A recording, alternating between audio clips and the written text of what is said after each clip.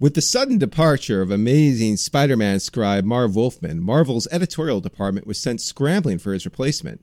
Future Venom co-creator David Michelinie stepped in to fill the gap, but Marvel instead looked toward their editorial team for a solution. The man they landed on was the Amazing Spider-Man editor Denny O'Neil, who had started his career for Marvel back in the 1960s before leaving for the distinguished competition DC Comics.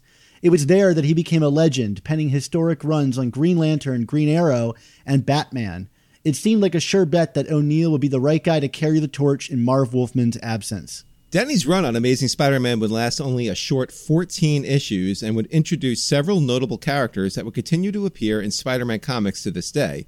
And yet, there are next to no collections of these comics in print, and critics and historians alike point to this run on the comic as probably one of the worst and most ill-fitting eras in Amazing Spider-Man history.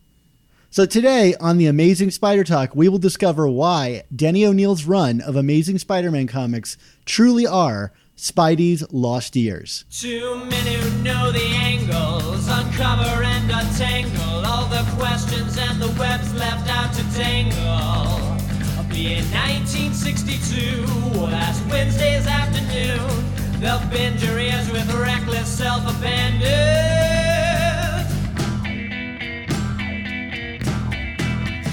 The Amazing Spider Talk, the Amazing Spider Talk. Come swing through the air, sit back and prepare for the Amazing Spider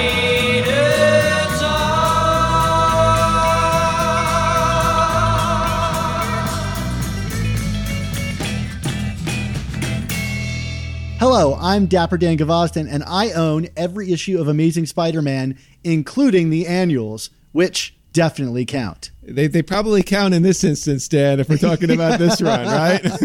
We'll take it. I'm mischievous Mark Chinacchio, and I own every issue of Amazing Spider-Man, including the annuals, but the annuals don't count, even if they are better than the main series based on the creator.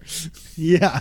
Well, welcome back to this new season of Amazing Spider Talk, the show where two fans and collectors uncover the strange, fun, and fascinating history of the Spider-Man comic universe. If you want to swing along with us on our journey through Spidey's past, present, and future, subscribe to Amazing Spider Talk on your favorite podcast app. Every other week, we put up a mainline episode of our flagship show, and sprinkled in between, we review new comics as well as interview some of the greatest Spider-Man creators of yesterday and today. This is the perfect time to start listening. Yeah, in this season of All New Amazing Spider Talk, we'll be revisiting Spider-Man's adventures in the early 80s, where denim jackets were hip, Spider-Man got several new TV shows, and the creative voices at Marvel were constantly changing. Today, Mark and I will be taking a look at one of the most underread, obscure, and strange, and maligned runs in Amazing Spider-Man history. But one that we lovingly poke fun of, and that's Denny O'Neil's one-of-a-kind Amazing Spider-Man. That's right, Dan. Denny O'Neil, a DC Comics superstar, the only man alive with less hair than you. Yeah, that's right, Mark. If you're watching this live, you know that Mark's talking about Denny O'Neil right here for you guys, because we're staring at the mighty mug of O'Neil himself, and that's because we're also streaming our video live. So every other Sunday at 8:30 p.m. Eastern Time, tune in on YouTube as we record Amazing Spider Talk live. Plus, Mark and I are going to stick around after the show to interact with the audience and answer questions live. Just go to Amazing Spider Talk on YouTube, hit subscribe, and be sure to turn on notifications to be reminded when we go live. Okay, Dan, I think it's time that we get into this thing. Denny O'Neil's run on the comics. This is an interesting one for sure. Yeah, for sure.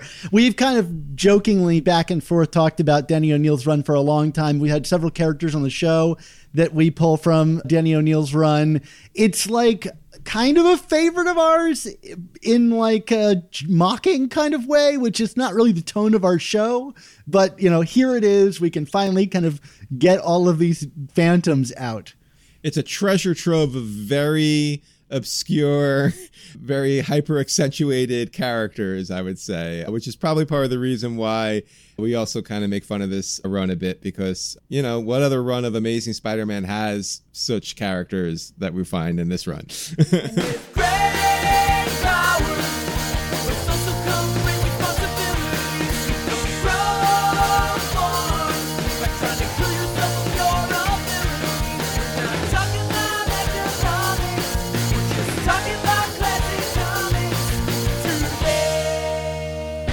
you're our historian guy. You always get us started a little bit here with all these kind of like lessons about who this guy is. So tell us, who is this Denny O'Neil, and how did he kind of get his start in comics? Who is this guy, right? No, it's so funny. Like, you would think like Denny O'Neil, this guy is a total legend. Like, and I know we call a lot of people legends on this show, and a lot of the legends that we call legends are like, don't call me a legend. But Denny O'Neil really is a legend. Like, this guy, he's better known for what he did for DC, although he did some pretty cool stuff for Marvel too later on. After he started at Marvel and then jumped over to DC in the 70s, I mean, his big runs were Batman, and then he put Green Lantern and Green Arrow together in one book, and then also kind of later he boomeranged back to DC, and he started writing The Question after that joined up with DC after Crisis of the Infinite Earths, which was of course penned by the people from our last episode, Marv Wolfman. But the funny thing with Denny was he actually got into comics almost like as a joke. And he was asked by Roy Thomas to take the Marvel writing test, because Stan Lee had started kind of backing down off of his duties of basically writing every single Marvel book, and he was getting Roy into it as well. And Roy was friends with Denny and was like, "Oh, you should do this." And Denny was like, "Okay, I'll do it as a joke," not thinking it would lead to somewhere. But he must have passed the test, or they were just desperate. So he was immediately thrown into some of the, I don't want to call them lesser books, but these weren't like the total flagship books. I mean, one was Doctor Strange, although this was like post Ditko Doctor Strange, so it wasn't quite the phenomenon that it was initially. But then also he was doing like Millie the Model and Rawhide Kid. Yeah, wasn't that test that he wrote for like a Fantastic Four book? I mean, that's kind of how they did it back in the day. They gave you a page of like 6 panels that with no dialogue, and you just kind of added dialogue to it to see what you could make it. That sounds about right. I mean, have you ever seen the artist test too? Because what was that? That was because that recruited a fair amount of talent too back in the day, didn't it? Or yeah, I'm not sure of the details on that. I don't know if it's one of those like at-home kits where you had to draw the pipe or whatever it was, or a kitten. I'm sure it's probably more involved than that.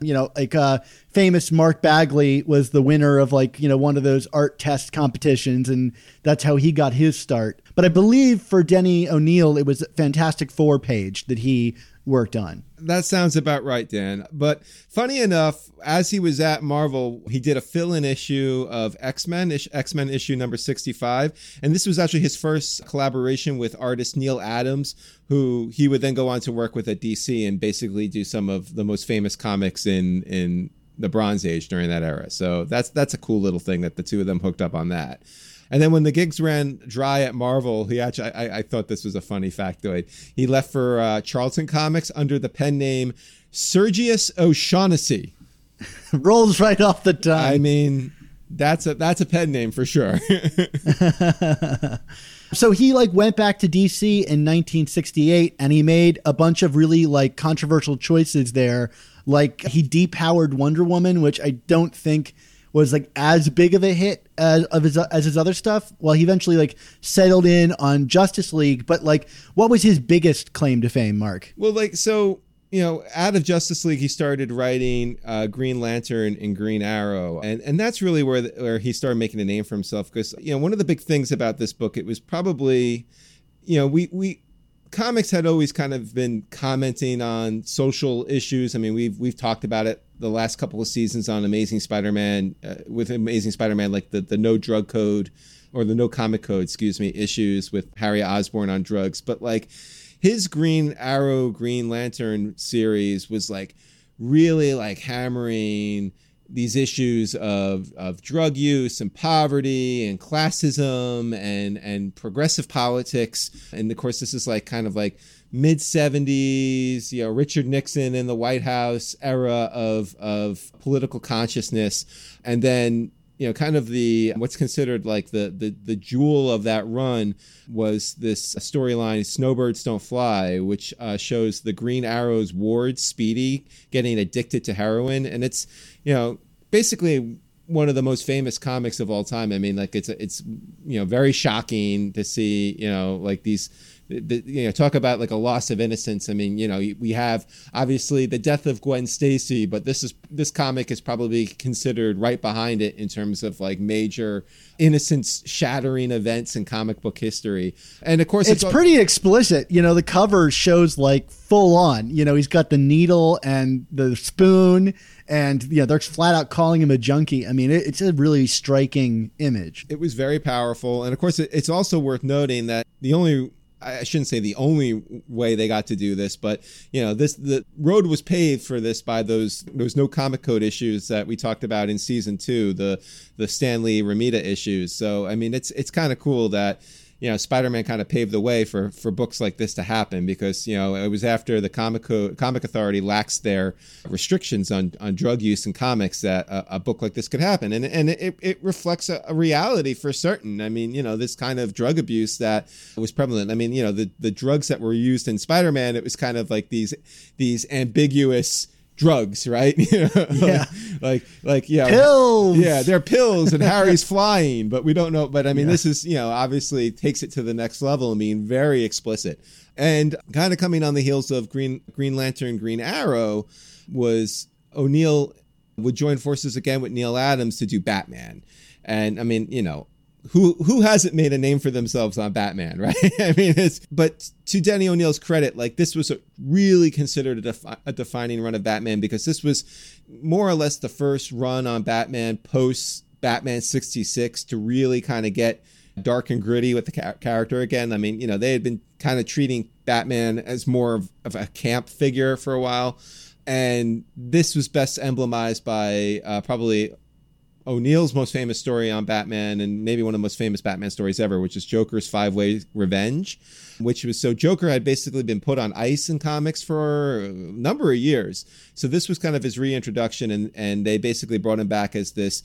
chaotic sociopath. He's like gunning down his former allies in crime, and he's like carving the smile onto their faces after he kills them off, and Batman's trying to solve the crime, and this is basically like the carbon copy depiction of Joker going, like you look at like Heath Ledger's Joker or like this is that Joker. Obviously what Frank Miller would later do with the Joker as well. I mean, like this is that Joker. And it's also worth noting for people who are a fan of the Nolan Batman films that O'Neill created Ra's al Ghul and Talia Ghul on this run as well, which is, obviously considered very significant character creations in comics. What about, how did he get back to Marvel? There was obviously a lot of editorial shakeup, and we referred to it last episode, and we're going to be referring it to a lot in the coming episodes over the course of the season. In fact, might be dedicating an entire episode to that. So, with Marv Wolfman and George Perez and others leaving, Marvel basically kind of poached O'Neill back to Marvel. And I guess the lure of that was giving him Amazing Spider-Man, which is kind of funny because it's probably the least significant work he did at Marvel. Because after he did this very short run on Spider-Man, he would go on to do Iron Man for a few years. And this was, I believe, post David Michelinie Iron Man, but also considered quite significant in the fact that it brought back Tony Stark's alcoholism. It introduced the character Obadiah Stane, who, of course, for MCU fans, he was the very first MCU villain. So anyone who's ever had a problem with MCU villains, look no further than Obadiah Stane and Denny O'Neill's creation. And also, in terms of people who are fans of comic book runs where the hero is replaced by another character for a period of time, Denny O'Neill did that with Iron Man and made Rhodey Rhodes Iron Man for a good chunk of issues. And then again, not really related to Marvel superheroes per se, but obviously with all the toy books with Marvel in the 80s, Denny did some work on Transformers for a while, and I saw this note on the internet, so I guess take this with grains of salt. I tried to verify this the best I can, but apparently Denny O'Neill is credited with naming Optimus Prime, which sounds like the villain. I've always thought Optimus Prime villain. Megatron sounds like the hero. I don't know if we can blame Megatron on him, but that's always been my take. Well, very cool, Mark. Thanks for that background on Denny O'Neill there. Let's talk about our favorite thing. That's our Spider Slack. Yeah, the Spider Slack, Dan. Hundreds of listeners like you, and even I on occasion, hang out in our community of Spider-Man fans on the Slack. The amazing Spider Slack community is absolutely free to join, and you can jump into active conversations with awesome people about collecting, conventions, movies, new comics, old comics, and more. Yeah, I'm there all the time. It's basically replaced the conversations that I would have in my comic shop during the coronavirus. So instead of screaming in a comic shop, I scream on the Slack. No, we're very friendly there. Just follow the link in the description and be sure to say hi and let us know what you thought of this episode. That's the best place to do it. All right, so back to it, Mark. Let's talk about some of the highlights of the Denny O'Neil run. What makes this run special, so to speak? Where did this run start, Mark? Well, I'm looking at, talk about special. You got, who is this character? Fun fact. First time I ever got this issue, which is Amazing Spider-Man number 207, the first issue of Denny O'Neil's run, I saw that the purple and the green on the cover, and I was like, is this a Green Goblin story? No! It's the evil magician, Mesmero. What? Of course. His grand scheme of getting Spider-Man to juggle bowling pins on a high wire. Right. Who wouldn't expect to see that in a Spider-Man story? He was just itching to tell Spider-Man stories with Mesmero. That was the blow up first issue. And I just like how the issue basically ends with Spider-Man being like, wait, why? Let me just throw these high into the air and get the hell out of here. Like, what is this? So yeah, it ran from Amazing Spider-Man 207, his run, to 221, although he skipped issue 220.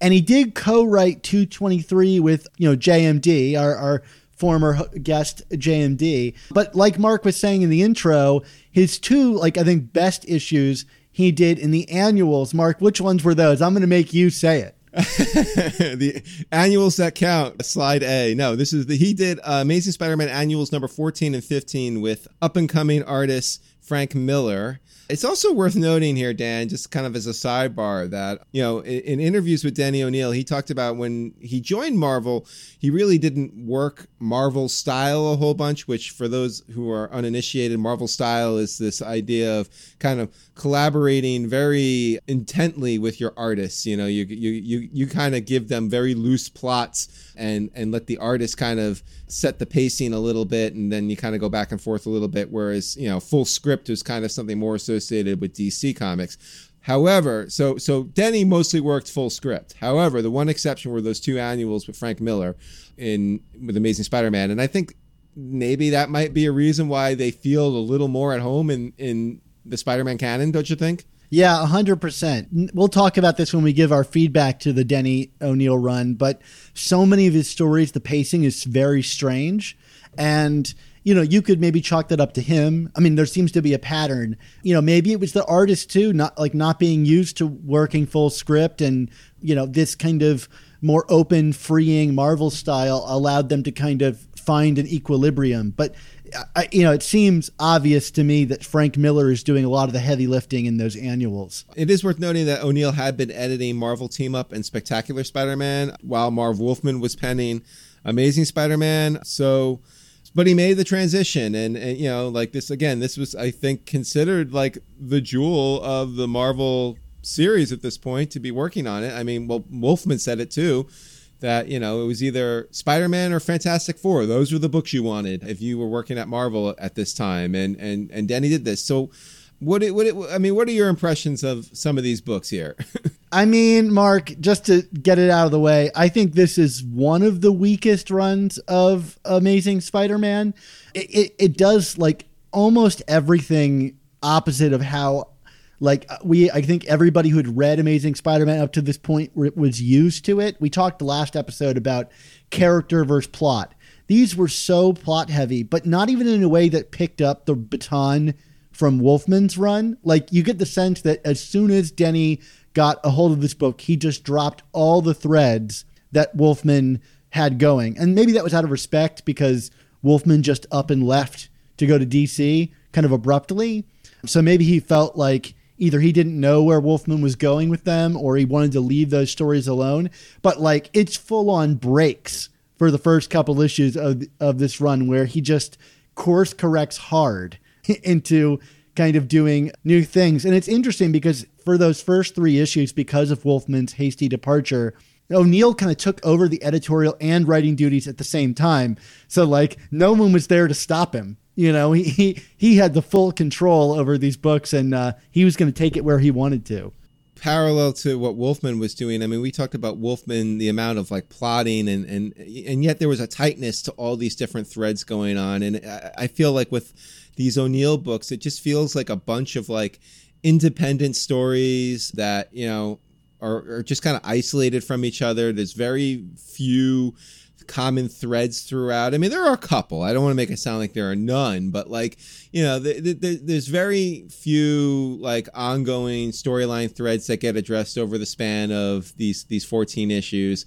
And then, you know, beyond, and are there even any multi-part arcs? I mean, there's like 1 or 2, I think, out of this whole run that, you know, go on beyond 1 issue. And that to me is kind of amazing. I mean, think about that today. Could you imagine like if Nick Spencer's run was just a bunch of like one and dones? I mean, there are like continuing threads, and we're going to talk about a few of them in a minute, but they are so insubstantial when compared to even just Marv Wolfman's run. Like they're just random characters that pop up and disappear here and there. I mean, I think to me, at least, just getting it out of the way, to me, it seems like O'Neill was the kind of guy they threw in because they had to find somebody. He didn't have time to plan stuff out, and he kind of went with his own kind of unique take on this, which I would consider kind of like in the Marvel team-up style.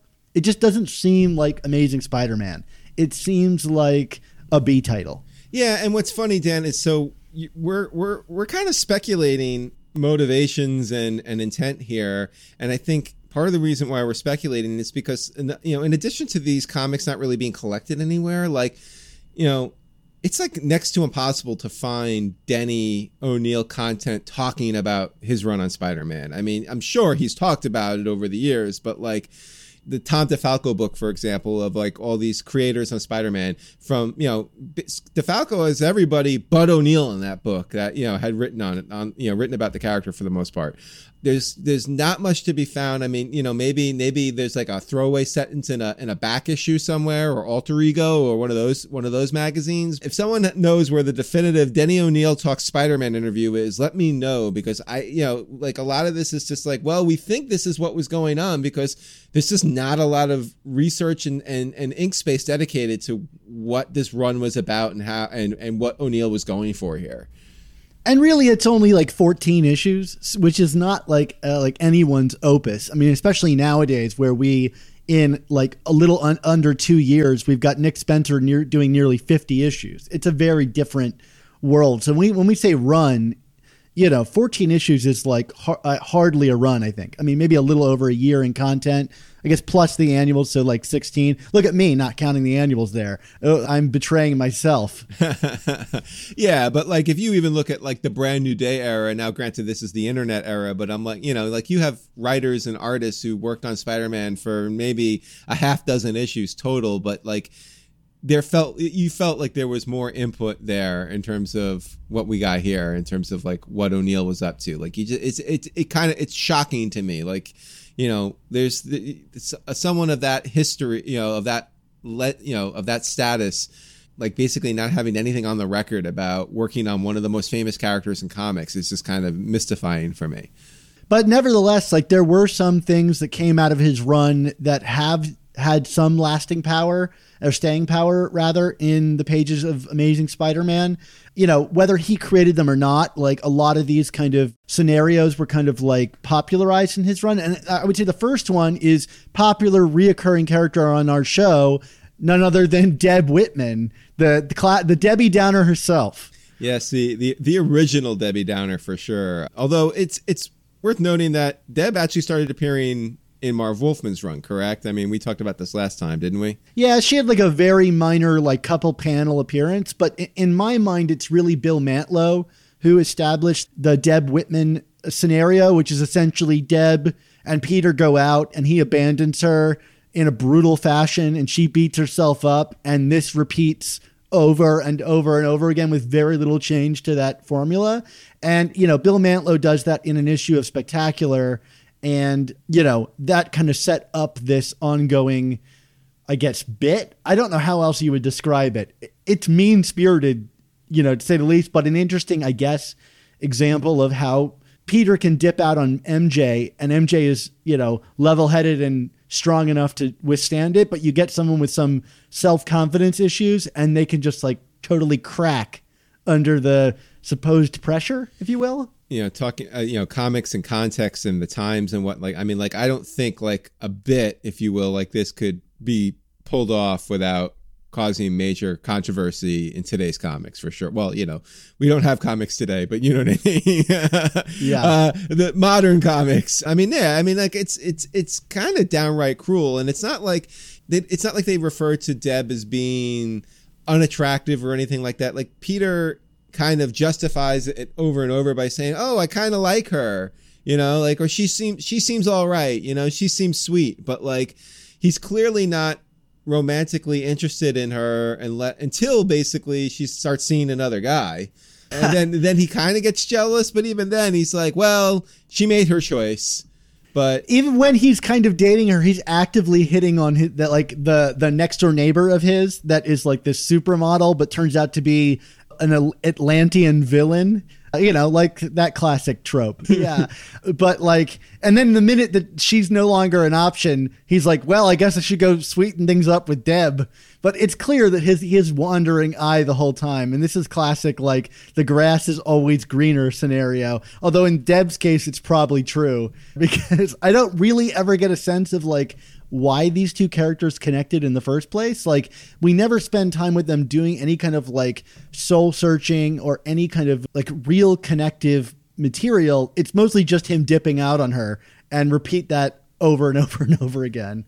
It's pretty bizarre. And like I said, like you said, it's mean spirited. And there is that one issue where he kind of kisses her and, she gets really into it. And then Peter is immediately inner monologuing, what did I do? It's wow, this is unlikable Peter at his, and it's not unlikable I'm gonna show them unlikable. This is just wow, you're a really scummy human being, Peter Parker. What is that?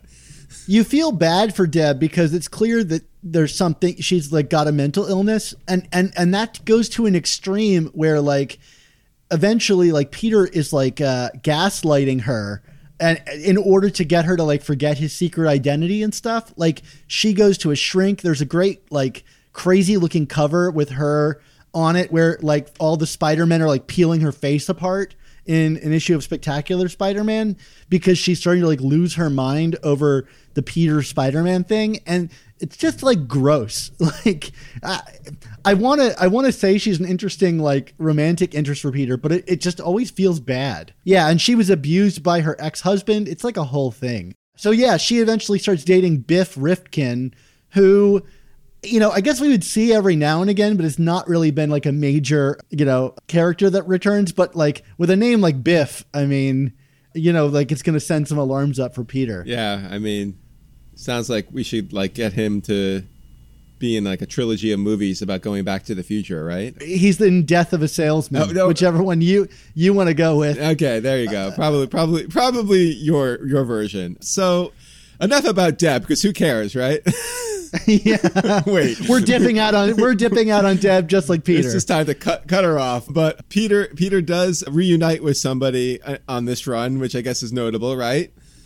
Yeah, he eventually kind of reconnects with Jonah, who was kind of forced out of the Daily Bugle, and because he kind of goes insane. And Denny O'Neil quickly wraps that up and brings Jonah back. There's this kind of interesting thing where Jonas Harrow is blasting some mental rays at the Bugle office to get revenge on the Bugle. So Robbie Robertson steps in to replace Jonah, and then he starts going crazy. And at first you get this idea that the position of editor of the Daily Bugle just makes everyone in that seat go mad. But there is actually a reason behind it. And so once Jonah's back, he rehires Peter for some work, and Peter leaves the Globe and returns to the Bugle for some fun times, I guess. Yeah. Now, what was going on with the Globe at this time? Because there is another kind of minor character who would be recurring throughout the 80s that gets introduced during this run. Yeah, so like this run starts off with Peter at the Globe, and the Globe gets this new circulation manager named Rupert Dockery,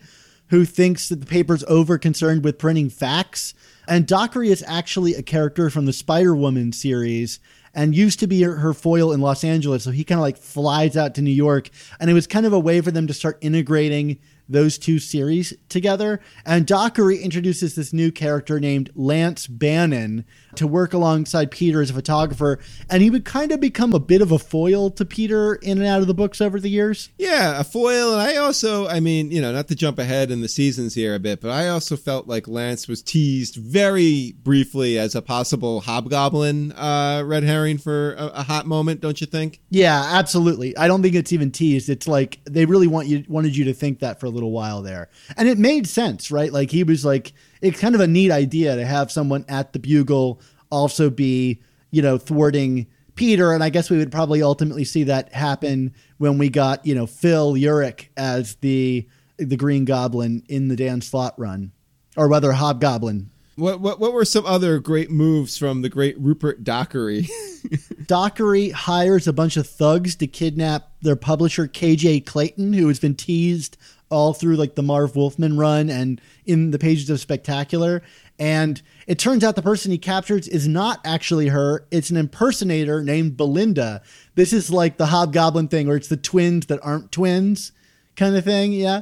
Spider-Man busts it up and gets Dockery to confess, and it just wraps up the story that Marv Wolfman had been seeding for like 10 issues in like a single issue, and it's super lame, and it's over, and it's just over. And there you go. That's the Daily Globe. It's like the Hobgoblin, but nobody cares.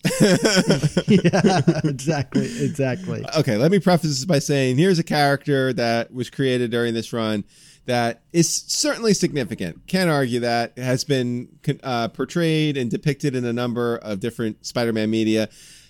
Never really resonated with me, but we won't argue about that per se. But that's Madam Web. And I mean, would you say this is probably the biggest contribution to Spider lore here? Yeah, I definitely think so. I mean, she appears in like 2 issues here, one that's kind of solely focused on her, and one that's actually, Mark, you were tweeting about this, based around the New York Marathon, where she kind of is somehow calling Spider-Man on various phones around New York to like tell him about this killer that's going to attack, you know, someone in the marathon, although it turns out to not be someone in the marathon, but the mayoral candidate. I would say this is probably his biggest contribution. I don't know how much of a splash she gave at the time, but she's grown. I mean, I think mostly the 90s cartoon is what elevated her into kind of canonical status truly in the world of Spider-Man. Right. I mean, and it's certainly interesting that this character came forward and like kind of almost instantly knows Peter's secret and, you know, has this like psychic connection. It's kind of cool. Frankly, I've always found like the design to be kind of lame. It's just basically like, it looks like Aunt May with a visor. I always felt like, and a big red dress. But I mean, that aside, it's a cool concept, and it kind of, obviously seeds like these larger, anytime anybody talks about the web of life, woo, Secret Scrolls, but if you're into that kind of stuff, Madam Web is for you for sure.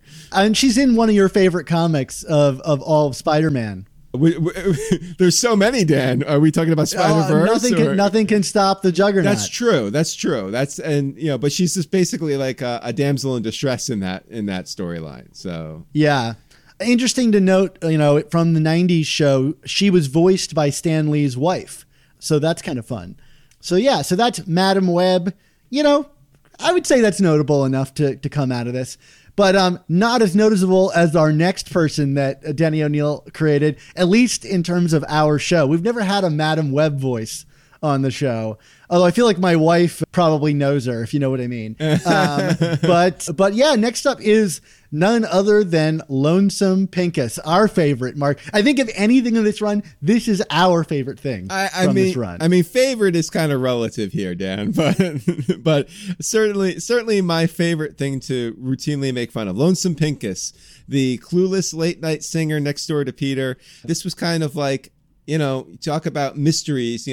Spider-Man is a series always filled with these kind of long-running mysteries, and I guess Denny O'Neil's mystery was, who is the neighbor in Peter's apartment singing really obnoxious country songs late at night. Like so much so that Peter actually punches a hole in the wall out of frustration in one scene. And what is the big reveal? Yeah, well, I mean, the mystery is he seems to think there's this guy in the lobby, this tall, handsome country singer looking guy who he thinks is the country singer. And you always see this like short little guy standing near him who he's unassuming about. And of course, it's not the country singer guy. It's like Lonesome Pincus or Lonesome Pinky. He goes by like a variety of names throughout all of it. Peter kind of destroys his apartment wall and discovers him. And then Peter's apartment is like flat out destroyed again in a fire, which we'll talk about a little bit later. And he gets moved to the Plaza Hotel, and wouldn't you know it, they put him in the room right next to Pincus again, and he gets to hear him sing. So yeah, but Pincus, it's weird because he seemed to be really valuable, not just to us, but to Denny O'Neil himself, because his final issue is all about Lonesome Pincus. Can you tell us about what goes on in that issue? There's a weird level of humor and irony to this. Like, so obviously this is the Ramrod issue, if memory serves, and Ramrod has poisoned, would you say, a group of people at a bar where Lonesome is performing, and you know, in a trope that Denny basically repeats over and over again during this run. You know, Spider-Man has X amount of time to get this, you know, get a solution, or, you know, somebody dies or everybody dies. In this case, it's everyone who ingested this, you know, a drink at this bar that, you know, it's basically put them all into this trance that only Lonesome singing can kind of keep them calm for. And so Lonesome unknowingly is basically playing the role of hero. He has to keep singing. His voice is getting hoarser and hoarser as the show goes on. And finally, in the nick of time, Spidey gets the antidote, and Lonesome's voice finally gives out, and you know, he saves the day, and he kind of walks off into the moonlight, a la the last panel of Amazing Fantasy number 15. And I'm just like sitting there rereading this comic being like, what in the actual what is this? Like, it's a fun issue, although the Ramrod stuff seems so like disconnected from it. Like the only reason this whole scenario is happening is because the villain got turned down for an audition at the country bar and decides to basically poison everyone at the bar. And because Peter doesn't drink alcohol, right, he's not poisoned. I've always kind of, and this might be me like meta textualizing this, but I've always kind of read Pincus as the O'Neil stand-in character, which is a weird thing to say, but like it's as if like he was doing what he wanted to do and nobody liked it, right? Like Lonesome, it has been singing country music and no one likes it, even though that's his passion. And the same was true of O'Neil on this run. It's like he was kind of singing his own tune and it just didn't really go down well, but only when he changes to do more like crowd pleasing stuff is he kind of applauded. And you can see that, I think, in his like annuals, and I think even in this issue with Lonesome, I think it's one of the better issues of the run, if you will. I don't know if you agree with that. I wouldn't. Yeah. For me, this is kind of like his swan song saying like, look, this wasn't a good fit, and maybe I'll try something else that people will like actually like play the hits, you know, like go to do Iron Man or whatever, somewhere that's a better fit for Denny O'Neil. And anyway, that's my kind of metatextual take on Lonesome Pincus. But, you know, it's rude to talk about someone when they're in the room, Mark. You know, we actually have Lonesome Pincus with us here today. Why don't you let him at the mic there, Mark? Okay, hold on. Let me go get him. Whoa, hey, Lonesome, you're here. It's great to have you on the show. Howdy, Dan. How you doing? I'm doing just fine. You know, Lonesome, not everybody appreciates you, but here on Amazing Spider Talk, we love you to death, and that's because you're such a musical talent. Yeah. You know, you have always appreciated me. You let me try out for the B-Book reviews. I almost won too, but you know, I lost to a Nazi reanimated skeleton made entirely out of bees, like you do. But that tends to happen in this country, just losing to Nazis. Well, I mean, I guess, you know, it's where we're at. So could I maybe sing you another song for this to mark this fantastic episode? I would love that. Lonesome, I'm just going to let you take it away. Danny O'Neill, Danny O'Neill, Danny O'Neill created me. Just a short-statured singing cowboy in a Spidey comic book. You might think that Hydro Man was Danny O'Neill's greatest gift, but when you think of Spidey comics, you always think of Lonesome Pete. Bravo! Encore! You just like warmed my heart up. So thank you so much, Lonesome, for coming on the show. You're quite welcome. All right, bring Mark back. I think one song is enough for everybody. Oh, Mark, welcome back. That was utterly amazing. I mean, yeah, he's the best. So speaking of which, Lonesome referred to him. We have a Hydro Man, right? Oh, yeah. Another great creation of Denny O'Neill's. I mean, you know, if you like Sandman, why don't you just have a water version of him? Yeah, that makes sense. What happens when water and sand get mixed together, Mark? It becomes a special episode of Amazing Spider Talk from many years ago.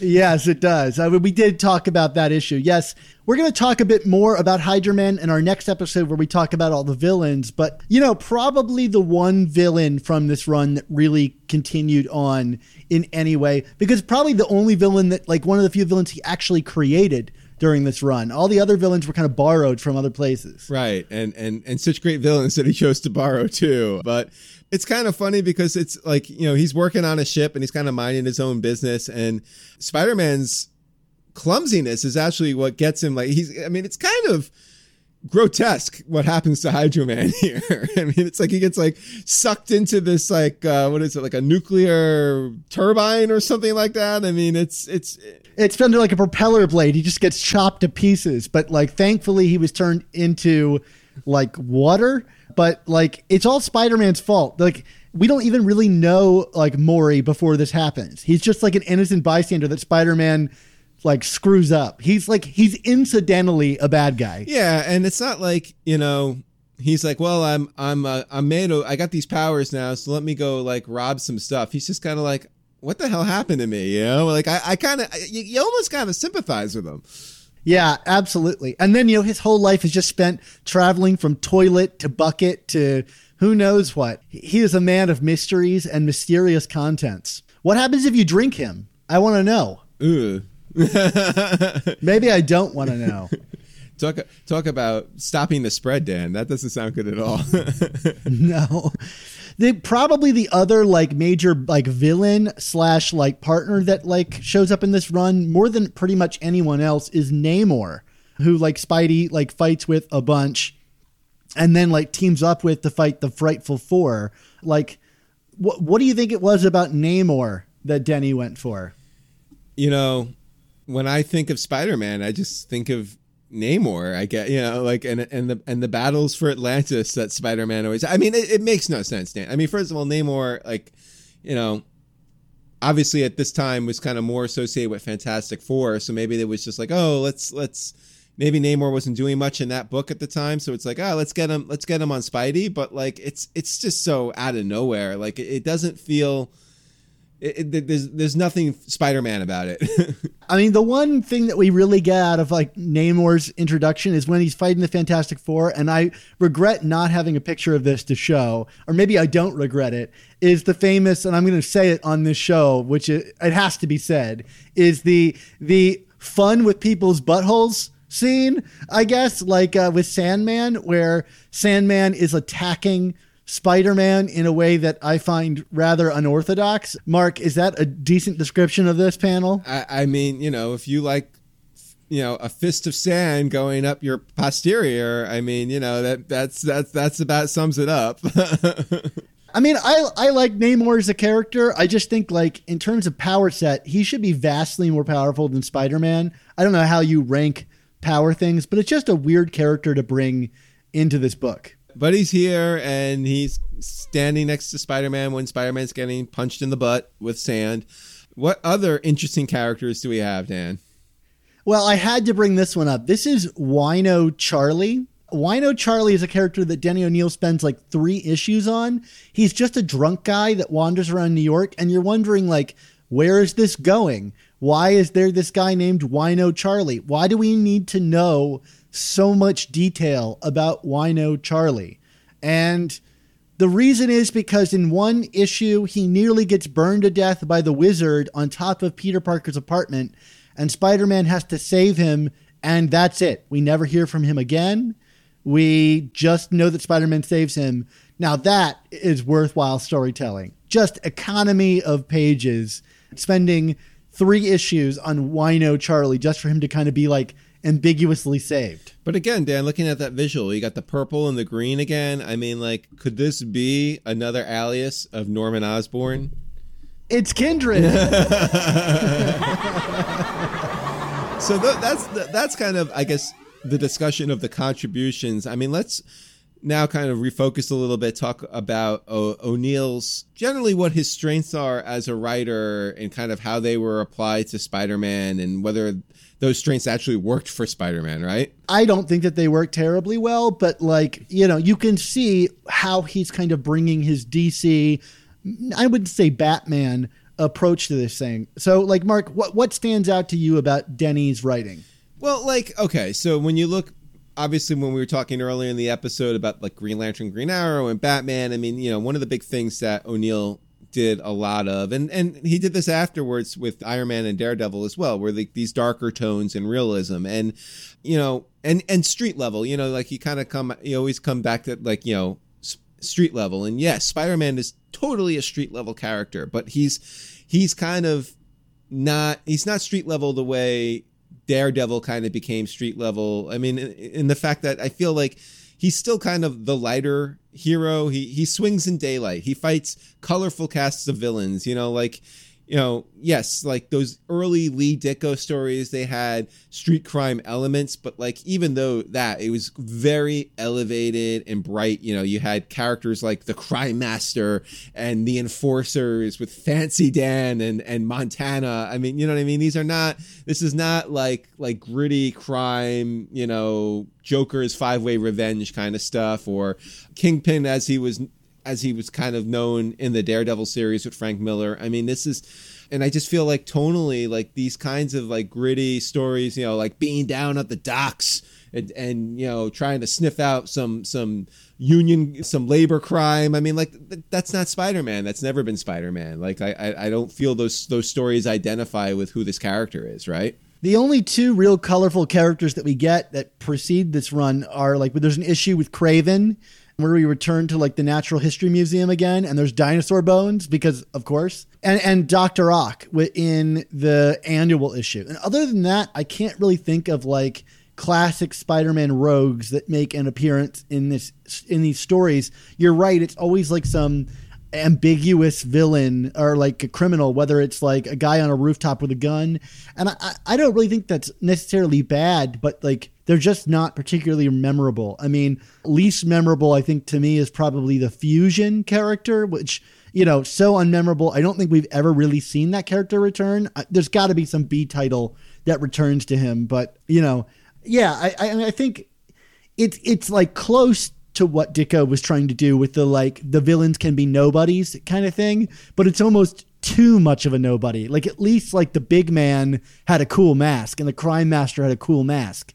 You know, these guys are just like, forget them, you know, like just a minute later. You know, I can't even name them off the top of my tongue. Yeah. And kind of to that end, I mean, you know, another big thing that O'Neill is known for is this idea of like villain psychology. I mean, obviously this was best evidenced by that Joker story we were talking about early. I mean, like, you know, Joker was a villain he truly got into the head of. Same with like Ra's al Ghul. I mean, Ra's al Ghul, you know, the way he's portrayed in the Nolan films, I mean, that's what O'Neill kind of set the standard for in terms of this, you know, this highly psychological villain for Batman. But the thing is, like, I mean, okay, we talked about Hydra Man's origin a bit in terms of like, kind of like, oh, that's, you know, you kind of feel sympathetic because it's like, you know, it's not his fault that this happened to him. It's actually kind of the hero's fault that this all happened to him. But like, we really don't get into a lot of deep villain psychology here, in large part because the villains that he uses are pretty lackluster. I mean, they're either kind of borrowed villains from other books that no one cares about, like Mesmero or Ramrod.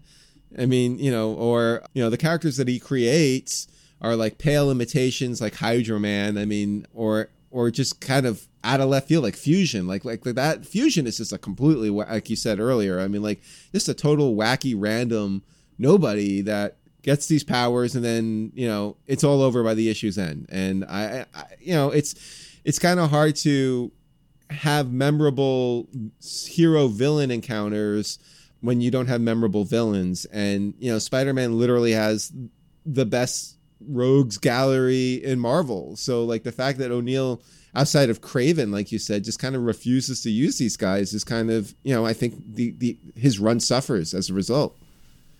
I think Fusion is probably the low point of this run, if you were to ask me. I mean, it just kind of feels so perfunctory, and it kind of really misses the mark of like how these stories are told. And maybe it was a quick turnaround because he, had to pick up for Marv, but I mean, you read it and you're like, wow, what a step down from what we've been getting before. There's also like weird social consciousness stuff in this book. Like, Stan would often do that in his books, like, the stuff with Robbie Robertson that we talked about, where he would try to address like race issues and stuff.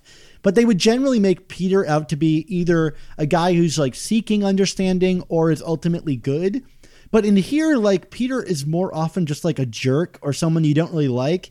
The stuff with Hydro Man, the only reason that Peter is involved is because there's a union that's trying to like get better wages for themselves on the docks, and so Spider-Man steps in and is like, hey, business owner, you don't need to give them more money, I'll do the job for you. And you're like, is that what a hero would do? It's very strange. And then there's all the stuff with Deb too, like, and I can't blame him for it because Bill Mantlo created it, but he went back into that well so often and never chose to dive deeper into it. It was just like a way to punish this character, and it made you feel kind of icky when reading it. Even even going back to what I was saying earlier, like time and context, I mean, like, it's outright cruelty to a female character, and you're kind of like, I mean, maybe O'Neill thought it was funny when he was doing it, but yeah, I mean, like, here's an opportunity to like actually maybe address certain issues in terms of mental health and depression and whatnot, and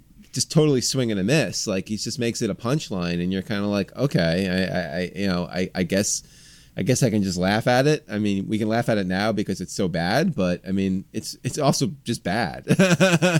Yeah, all these plots too, also like they're so story focused. There's almost like there's very little Peter character or characterization in them. I think he probably uses thought bubbles the least of any of the Spider-Man writers so far.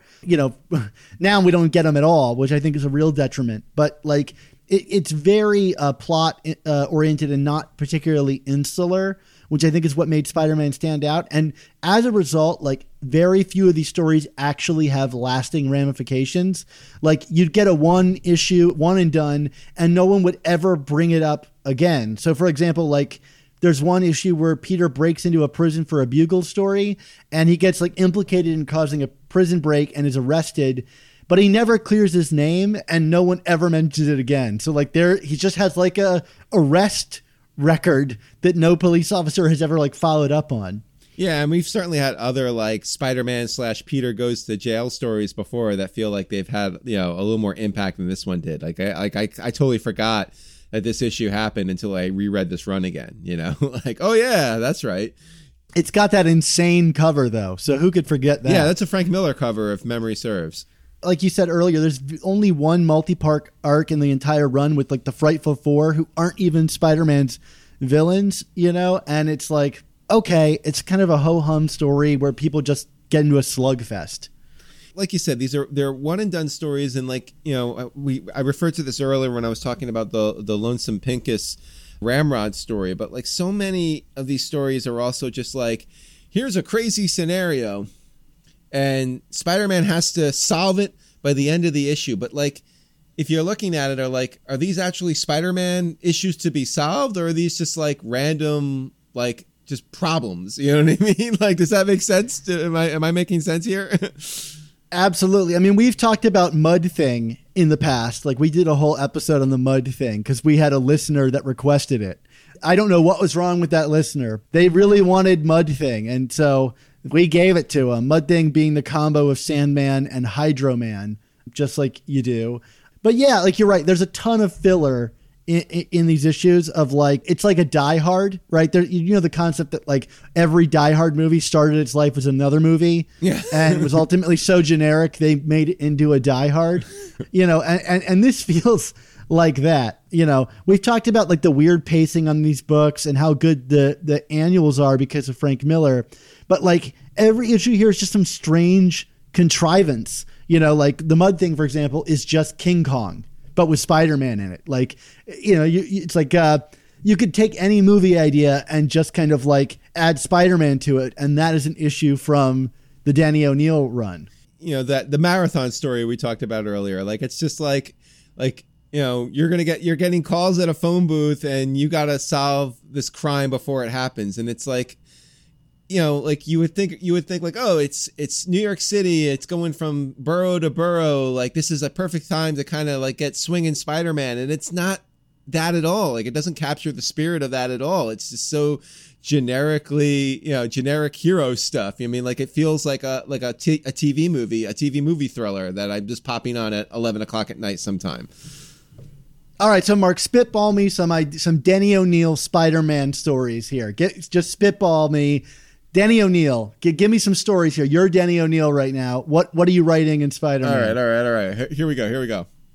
How about Spider-Man boards a bus and finds he needs to keep the bus going at 55 miles per hour or above, or the vehicle blows up and kills everyone on board. What do you think?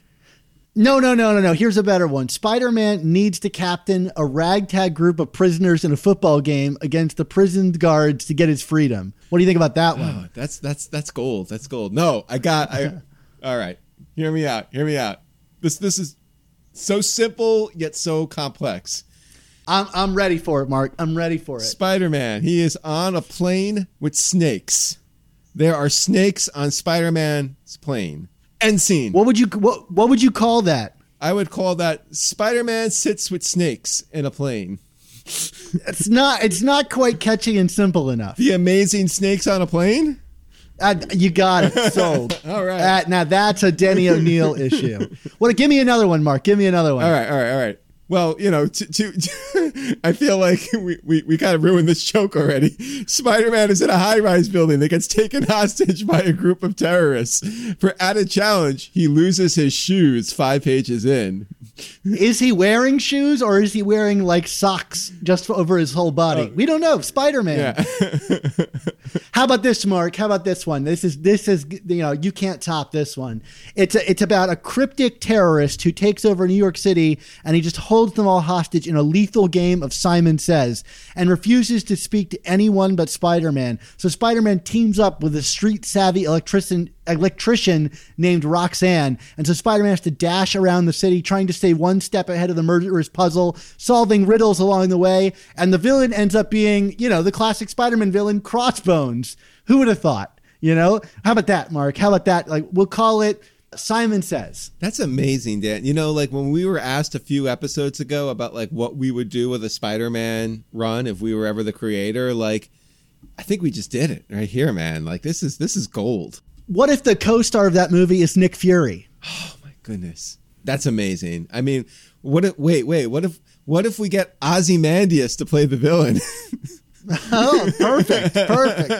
You got it. So, okay, we're having a little bit of fun here. Like, Denny O'Neill, like, we love you, man. We don't love your Spider-Man comics, but we love talking about your Spider-Man. This is like a thing that, Mark, you and I have been doing for years. Final thoughts on the Denny O'Neill run. Let's get it all on the field here. I mean, I feel if you will. I feel like we changed our format of this show four seasons ago just so we can do this episode. I mean, that's how much the Denny O'Neill run has an impact on me and how I talk about Spider-Man comics. I mean, this is totally forgettable. I mean, like I do hesitate to call it the worst because like I do feel like there are periods of comics that will be coming later that are, kind of bad, but in a way that actually have a lasting impact in their badness. You know what I mean? Like have had negative ramifications on the character that have kind of like been hard to kind of put back in the box in a way. And this is just bad in a way that it's like utterly forgettable. And like, like you could do a binge on Spider-Man comics and skip all of these comics and maybe outside of the Madam Web issue, not miss a thing of relevance. And I think that's what the Denny O'Neil run is for the most part. I typically do skip it when I'm reading through Amazing Spider-Man, as the number of times I've done it. And, I actually used to skip the Marv Wolfman, and I think doing these shows have kind of really restored my appreciation for the Marv Wolfman. But doing this for Denny O'Neil, like, I'm just reminded, oh yeah, these are a real slog, other than those annuals, which bolsters my case. I mean, yeah, you're right. It's not the worst run of Spider-Man, but I think that's why our title of this episode is appropriate. Other than the joke we're making about Lost Years, this is truly the Lost Years. You can skip it, and Marvel seems to have largely in their kind of printing and honoring of this run of Spider-Man. And I guess maybe Denny has too, because like I said, he just doesn't talk about it. So, and I don't know if he doesn't talk about it by choice or what, but that's it. But now we have firmly cataloged it, Dan, in a way that probably no one else has ever cataloged it before. Yeah, absolutely. So, awesome. That was our discussion of the Denny O'Neil run. I hope you guys enjoyed it. And if you find this show entertaining and valuable, please consider supporting us. Recommend Amazing Spider Talk to a friend. And if you're able, become a member on Patreon. We can only bring you this content with the support of our Patreon members, and we owe this show's success to every single one of them. And we are constantly making exclusive content for our members. This week, it's a special podcast review of Amazing Spider-Man Annual number 15, a stellar annual from Denny O'Neil's run with artwork from Frank Miller. It's so good it might actually count. We'll be recording it today after the live stream with our members on Patreon. So if you want to tune in live, you'll have to become a patron. And since new comic issues aren't coming out right now, not for a little while at least, why not take that $3.99 and put it towards a month's subscription to support the show and start receiving our Patreon content. And when comic stores open back up again, you'll hear our Patreon exclusive review podcast on every new issue of Amazing Spider-Man the same week it comes out. And if you contribute $10 or more a month, you gain access to exclusive artwork from famous Spider-Man artists commissioned exclusively for our members. This season, we'll be mailing out a print of Nothing Can Stop the Juggernaut, drawn by official Marvel artist Max Fiamora in color and inks. Plus, every episode, we release a new episode-specific desktop background created for us by artist Nick Cagnetti for our patrons to enjoy. Yeah, and we know this is a hard time for everybody, so we appreciate anyone who supports the show just by listening and sharing. But if you have the means, please join our Patreon to support the continued existence of our show. Just follow the link in the description. And thank you to all the members who already make this show possible. Thank you from the bottom of our hearts. We couldn't do this without your support. But alas, Dan, it is that time for all good things to come to an end. So we want to say thank you to you, the listeners and viewers, for tuning in to this episode of the Amazing Spider Talk. This episode was edited by Rick Coast with production support from Andy Myers. Our artwork comes handcrafted by artists Ron Friends, Sal Buscema, Ray Sumser, and Nick Cagnetti. Our theme songs were produced by Rylan Bojack and Spider Madge. This was a lot of fun, Dan, but what are we going to be doing in our next episode? Yeah, Mark, we have a really exciting episode coming up for you. In 2 weeks, we'll be back to discuss all of the bad guys, or are they forgettable guys, that made their first appearance or had a major status quo shift in the pages of Spider-Man comics during the late 70s and early 80s. Mark, what are we calling that episode? We're calling it the forgettable guys. Forget about it, all right? You know, we used to have the bad guys, and now we have the forgettable guys. I love it. I love it, Mark. So that's going to be really exciting. We're going to talk about a lot of really lame bad guys. It's going to be really fun to poke fun of these guys like we love to do. I mean, they're Swarm. Maybe he'll make an appearance. I don't know. What do you think, Mark? The power of video.